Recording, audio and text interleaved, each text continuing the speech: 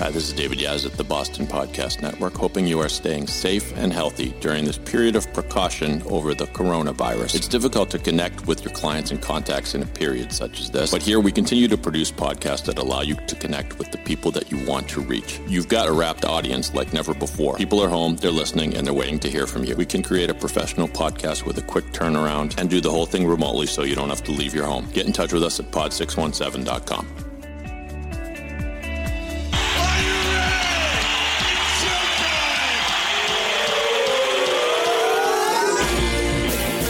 From the Pod 617 studios in Westwood, Massachusetts, it's the Boston Podcast with David Yaz and a rotating cast of characters from Pod 617, the Boston Podcast Network.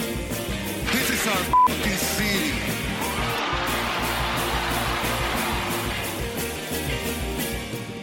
Yes, sir. Ladies and gentlemen, boys and girls, all the ships at sea, lovers, muggers, thieves, welcome to the Boston Podcast, where we tell the stories of your city through the voices of your city. Hello, Quarantine Nation. I hope everyone is not too over-caffeined or under-caffeined or drunk or hungover. But this is our lives, people. I'm okay. I don't even know what day it is. It's of the quarantine day, 50-something, 60-something. It might be Tuesday or it might be Sunday at midnight. I don't know. I don't care. I've got a great guest. His name, and he's probably laughing at me right now. His name is an old friend of mine, as a matter of fact. Now he's a super big shot. He's the chairman and CEO of the Colony Group Financial Advisory Company, and his name is Mike Nathanson. Mike, welcome to the show. Great to be here, Dave. Great to see you again. How are you? How are you holding up? How's the fam and all that? Yep. I'm holding up well. I have context for what's going on, and my family is well. My company is well. We do have one employee that has the virus, but that employee is a younger employee who is recovering very well. And all things being considered, it could be an awful lot worse. And so I'm doing well, and the people around me are doing well. That's good. We should disclose that we met probably in 1981 at summer camp known as Camp Tel Noor, which is, Mike, you and I both know, is really a cult. If you've been to that camp, that you cherish those friendships just like with some kind of strange, secret, almost secretive camaraderie. But I remember you as kind of a serious guy that I looked up to, and then I, of course, now at pod617.com, I work with your brother, Ed Nathanson, who got all the crazy of the family, apparently. And you went on to greatness. But I remember you as like the best swimmer at camp. Is that fair to say? Would you have proclaimed yourself that? I was a pretty good swimmer, and that was something that I was very passionate about. Believe it or not, at one point I had aspirations of being an Olympic backstroker. And then I ultimately realized when reality set in that when you're 5 feet 7 inches tall, which I am, that doesn't go well in the Olympics. And so I moved on to other things. Well, we're going to talk a little bit about Mike's company and any tips or thoughts he can give and how he's dealing with clients as the markets continue to scare many of us, let's be honest. But before we get to that, I'd be remiss if I didn't pick up on something you said. That must have been alarming when you heard one of your employees tested positive. So tell me, if you can, tell me a little bit more about that. How did they find out? How did you find out? And what are the implications? So the Colony Group has just under 250 employees, and we have 15 offices across the country.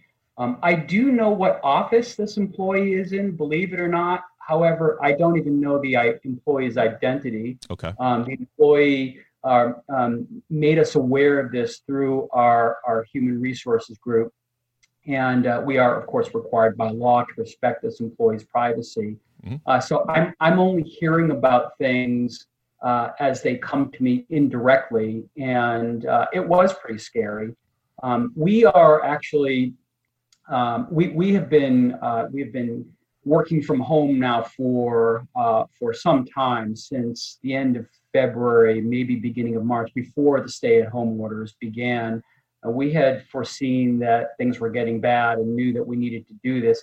as an advisory firm, we're required by law to have a remote contingency plan, and so moving to a work from home environment, I'm never going to say it was easy, but for us, we were already ready for this.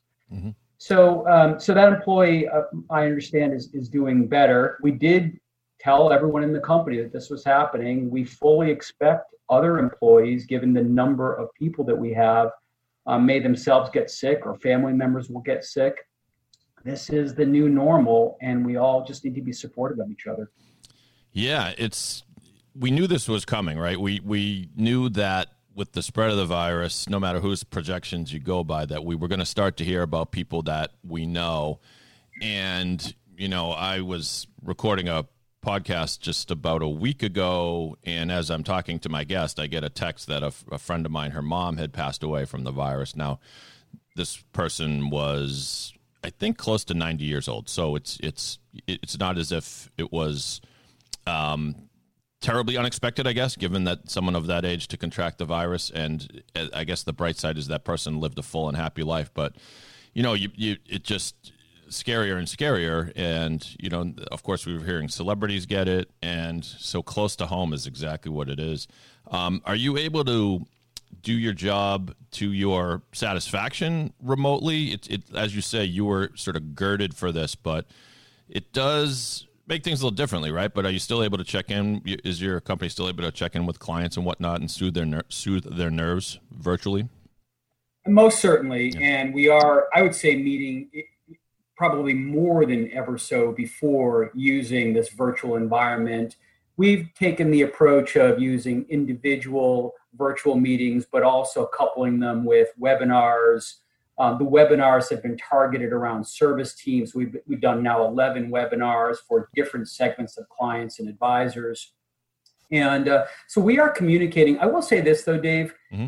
that people, there are now people who are saying, this is all terrible. It's a human tragedy, but ultimately, this is the way of the future. We're all going to go virtual, and maybe there's a silver lining. It will be more efficient to work from home, and there's probably some truth to that. But I would like to say this, that while we are communicating regularly internally and doing what everyone else is doing, having town halls and doing what people call happy hours and things like that, mm-hmm. just like everybody else, the reality is that by being separated like this, by not being together physically, we're depleting what I would call our social capital. And social capital is a term that I learned about from a TED Talk that was delivered by Margaret Heffernan, and it's called Forget the Pecking Order at Work. And it's all about how organizations are stronger because of the bonds that people build with each other. That what really keeps people together at organizations and makes them as efficient as they can be is not the fact that they're getting paid a lot. It's not their training. It's that people work together and they work, as she says, elbow to elbow, and they learn how to anticipate each other, and they learn how to behave in a way that makes sense for everybody. And I do think we're losing something. I think that companies generally are losing something as a result of being physically distanced. And I'm one of those people who is very much looking forward to getting back into offices where we can effectively be elbow to elbow, albeit I certainly understand that's going to look different. We're probably going to be wearing masks. There's probably going to be distance between us at offices. And I don't for a second think that it's going to be anytime soon before we go back to what it was before, if ever. Well, that's interesting. You're the first person to bang that drum that I've heard. I think everybody wants things to get back to normal, but most people are sort of conceding that this new normal will last and endure for a while and maybe even change things permanently. So we're all used to the Zoom calls now. All the jokes have been made. I'm working on a parody video of reenacting the scene in The Godfather where Michael shoots the cop and the gangster in the restaurant, of course, but by Zoom. But so, in other words, all three characters are in different boxes, and Michael will have to aim his gun at the box in the Zoom in order to shoot the two people. Who's going to put the gun behind the toilet? Well, right. I haven't figured that out yet. Could Michael bring his laptop into the bathroom when he when he retrieves the concealed gun. I don't know. Actually, you know what? See, good. This is workshopping. You're right. That's funny because that's kind of a play on this thing that now has, those shots have gone viral of people mistakenly going to the bathroom during the Zoom call. That's a great idea. All right, I'll give you a co-writing credit.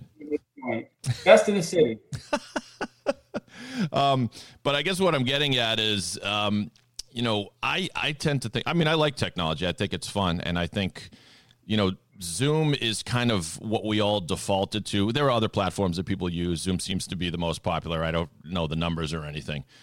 But although it's good, it could be much better. And just to make one observation, you and I are both on our computers.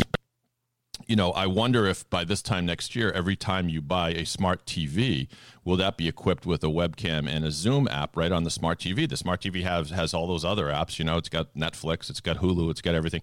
Why not have a Zoom? And that way, at least you're looking at somebody on a big high def screen. We're all staring at each other on these little screens, and when you get 18 people or whatever it is on one of those Zoom calls, it's kind of, you can recognize people, but it's kind of, you're squinting and you're staring, and some people have bad lighting. You know what I'm saying? You seem to be saying, let's not worry about that because the goal is eventually to get off these calls. As I said, I do think there are many who feel that the train has left the station and this is the way of the future. But let me give you an example of the kind of thing I'm talking about. Sure. So our Boston office probably has something in the area of 60 people that are regularly there. And I work partly out of our Boston office, partly out of our Wellesley, Mass office as well. And there are people in that Boston office that I sometimes see just walking around. I see them in our cafeteria. I might see them in the bathroom. I might see them just walking to go and get a soda.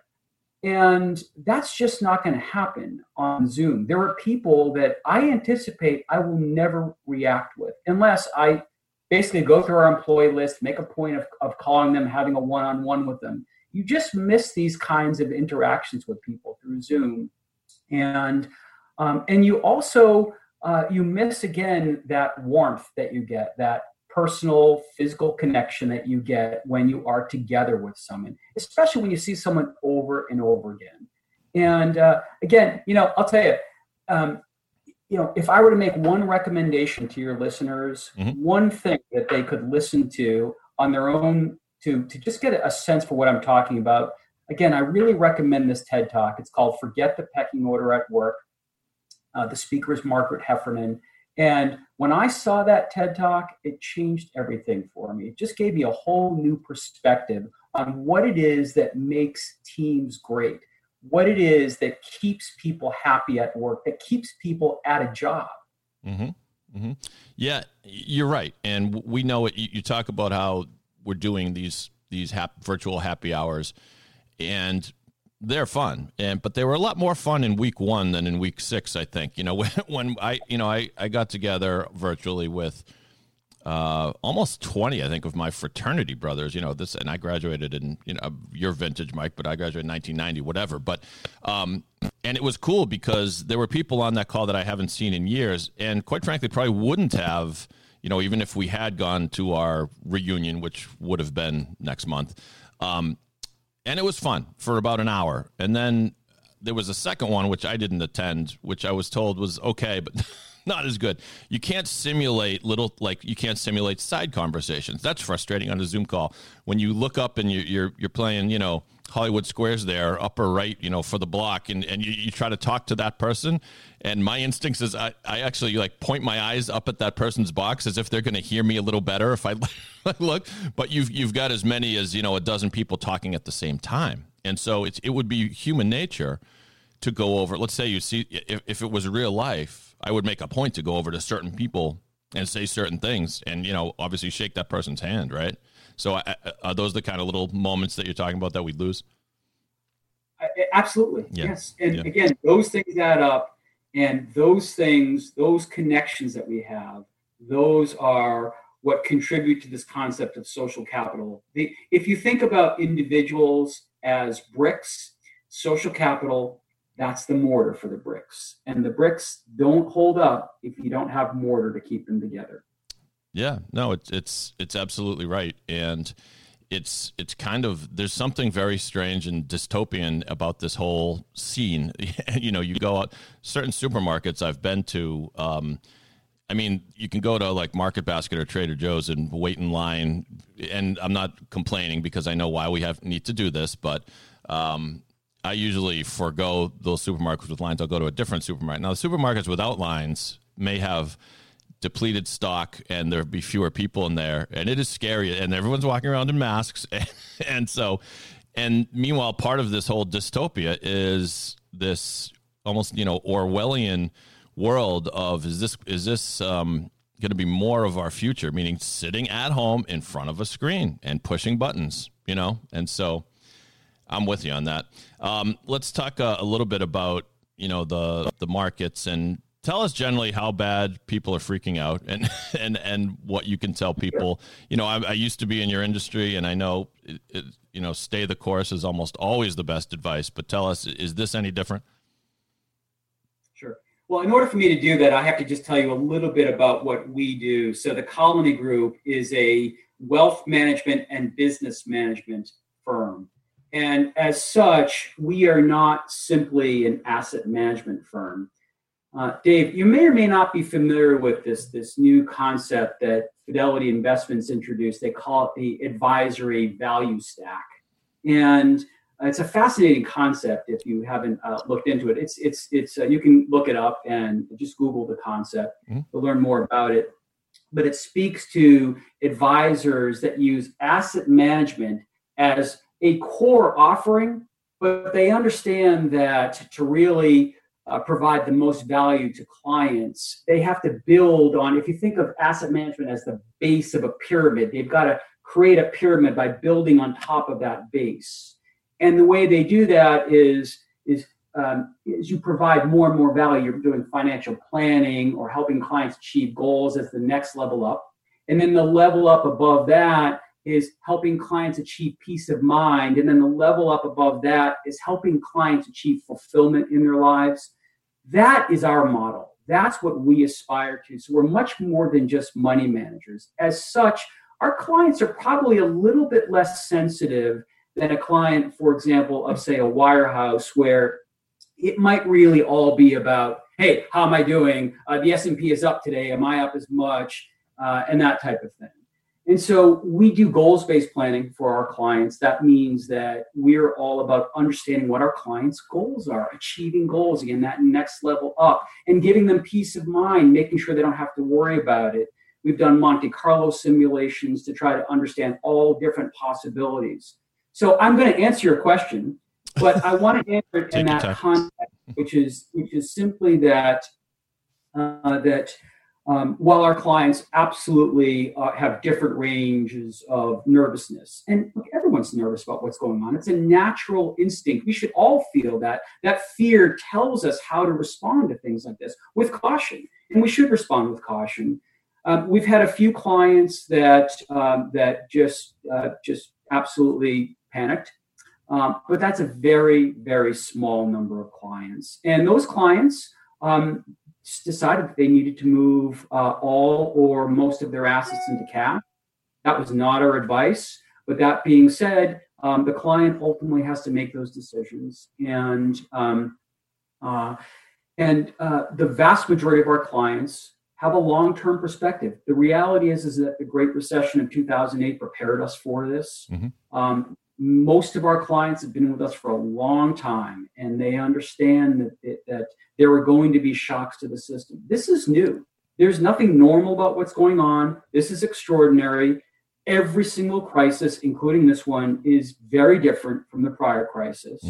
So it's new, and that's what scares people. That being said, the vast majority of our clients understand they need to have a long-term perspective and understand the need to understand that ultimately we will get through this, that the world is not going to end. And if you are still a believer in global industry and global policymakers, and especially American industry and American policymakers, then it's probably not prudent to be pulling back, dramatically, at least into cash. Maybe a few tactical moves here or there.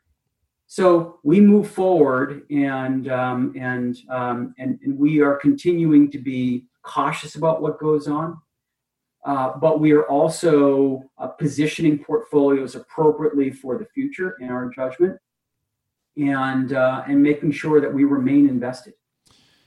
It's been a while since I've given financial advice, but tell me if there's any wisdom to this, as simplistic as it may be.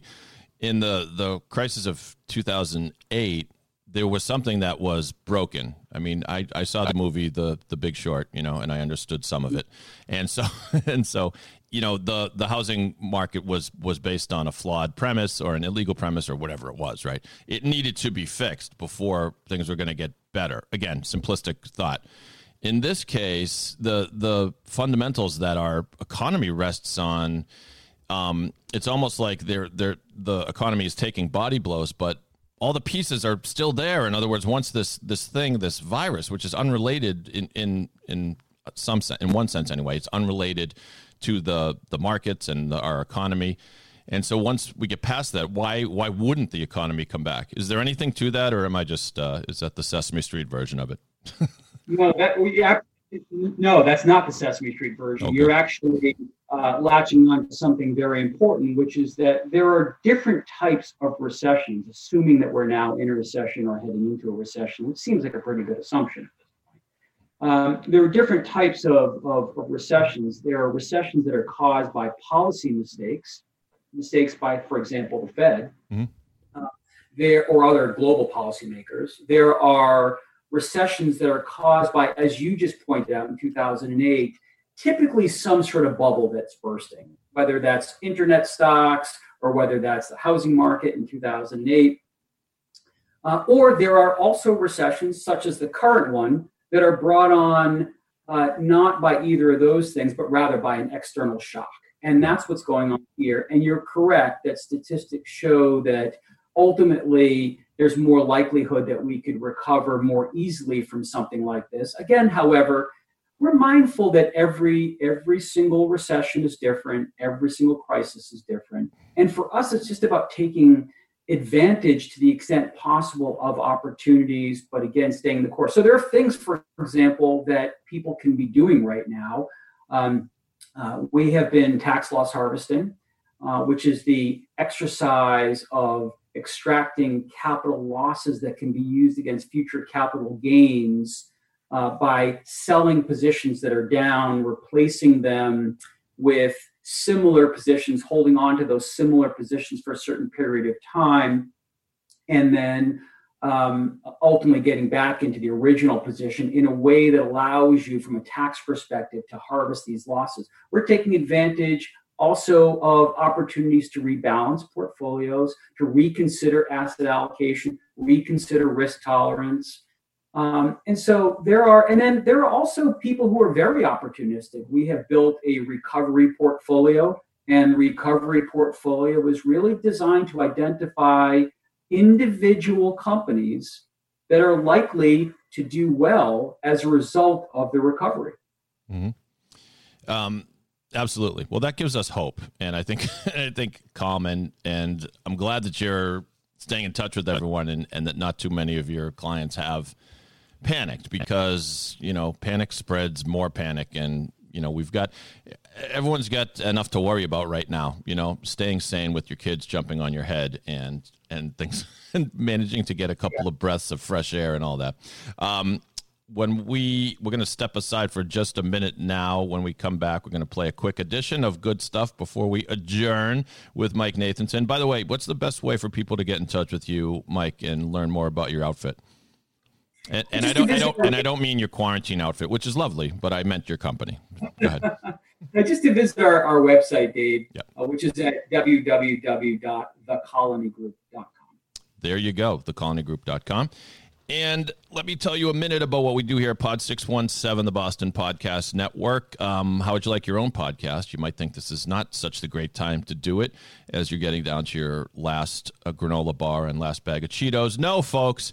As a matter of fact, we've been recording remote podcasts for a long time now and are prepared to do it for you too. Go to pod617.com if you'd like to get started, and we will ship you out a USB mic, a quality mic you can plug right into your laptop and talk to us and interview your guests. And we have some deals we're running to help people get started in these unprecedented times, as we all like to say. Also, if you'd like to be a guest on this show, the Boston Podcast, I encourage you to just email me, David at pod617.com. There's no charge, and particularly business owners, and I'm thinking about people who own restaurants or outfits like that.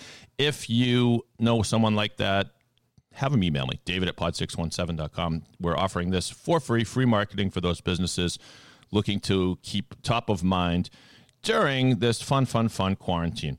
Right now, let's, as we do on the show, to try to cheer you up a little bit, maybe give you a little tips on how to survive this business, let's play an edition of Good Stuff.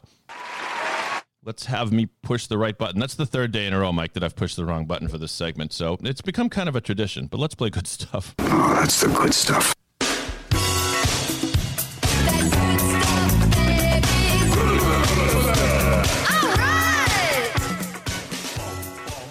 All right, well, Mike, you've already given us one. Before I ask you your tip on surviving the quarantine, you've given us a recommendation about a TED Talk, and I think I've located it. Forget the Pecking Order at Work. That's what it's called, right? Correct. Margaret Heffernan? Yeah, Margaret Heffernan, and it's all about super chickens and good things like that. Let's see if we can listen in a little bit on what Margaret has to say here. Companies that have banned coffee cups at desks because they want people to hang out around the coffee machines and talk to each other. The Swedes even have a special term for this. They call it fika, which means more than a coffee break, it means collective restoration. At IDEX, a company up in Maine, they've created vegetable gardens on campus so that people from different parts of the business can work together and get to know the whole business that way. Have they all gone mad? Quite the opposite. They figured out that when the going gets tough, and it always will get tough if you're doing breakthrough work that really matters, what people need is social support, and they need to know who to ask for help. Companies don't have ideas. Only people do. And what motivates people are the bonds and loyalty and trust they develop between each other. Those are words that ring very true right now. That's a great call, Mike. Yeah, I mean that's what we're missing, really, right? Because you have an idea that occurs to you. If you're near someone, you might go over and say, "Hey, what do you think about this?" But if you're at home, you're probably gonna. Maybe if it's a real eureka, you send an email around. I just thought about this, but you also might kind of just let it go, right? Exactly. Tell us, Mike, do you have anything else, and this can be sort of the fun part of the show, anything you've seen recently or any other coping strategy that helps you endure this period?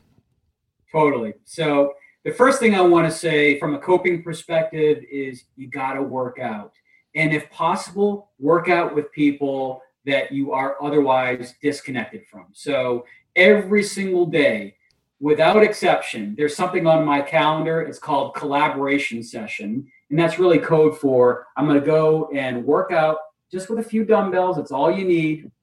And I work out with a whole bunch of people that are connected to me primarily through work. And we work out together and we push each other and we sweat and we feel great afterwards. And it's just a time, again, for us to be connected, to try to stay healthy. You've seen all the memes that people are putting on weight and they're not in good shape. And it's a great way to get through a day. And if I can add one more, sure, Dave, do it. Also, let me just say that if you're really looking something to give you a good feeling inside, go and give some money to a charity that's desperately in need right now, or go and volunteer, even by being a volunteer to make some calls or something virtually. Charities are getting killed right now. Yeah. And there are some that are near and dear to my heart, and they're getting crushed. People are not donating. Many charities rely on walks, rides, races, and those things are all shut down, and they're doing virtual events, but virtual events are killing these charities. They're not getting the level of grant money from the government anymore, obviously. And if you really want to give yourself a good feeling, go give some money to a charity, just a little bit of money, or go do something for a charity that's important to you, whether it's COVID related or not. And frankly, the ones that are not are the ones who are really getting neglected. I'll piggyback on what you said. I mean, we're still doing a lot of the stuff we're doing just virtually. And so if you do these happy hours, I keep telling people, do your happy hour with your friends or your family or whatever, but be a little creative and have a point. Play a game or have something where you go around and everyone says something that may sound hokey, but you're going to enjoy it a lot more. Why not do one that's a fundraiser? We're all going to get on and we're going to, in fact, you get around a bunch of people and each person just go around and say their favorite charity and say, hey, how about if we all chip in, $10 to this or that, or pick one that someone's, talk about a great way to get the good vibes flowing. I know that you've raised a lot of money in the past for brain cancer research, if I'm not mistaken. Mike, do you want to give a shout out to any of the worthy organizations that you support? Oh, I most certainly do. So I am myself a brain tumor survivor. I don't have brain cancer, but I do have a brain tumor, right. Inoperable one. And so I am a strong supporter of the National Brain Tumor Society, which I believe is the largest nonprofit brain tumor organization in the country. They do fantastic work, largely focused just on research, and they need help right now.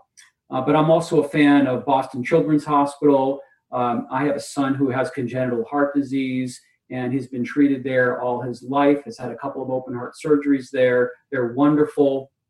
And I'm a big, strong supporter of Boston Children's Hospital.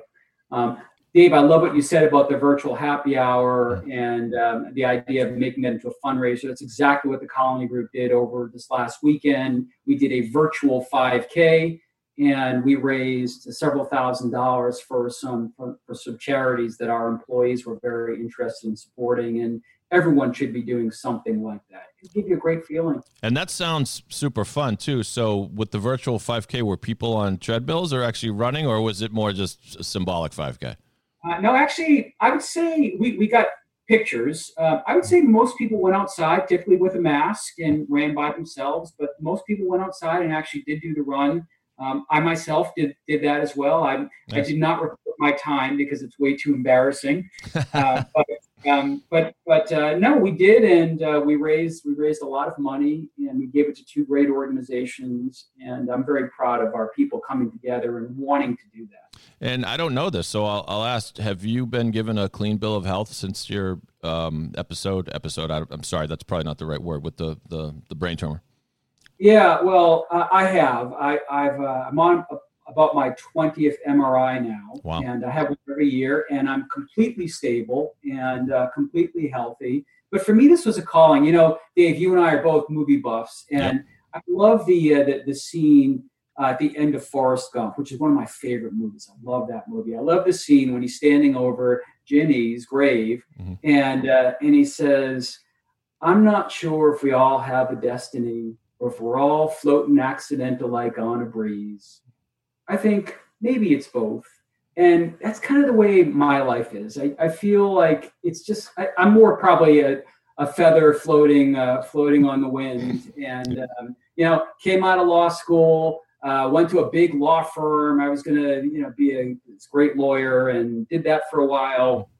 While I was at the law firm, I was diagnosed with this tumor. It was a very shocking event for me.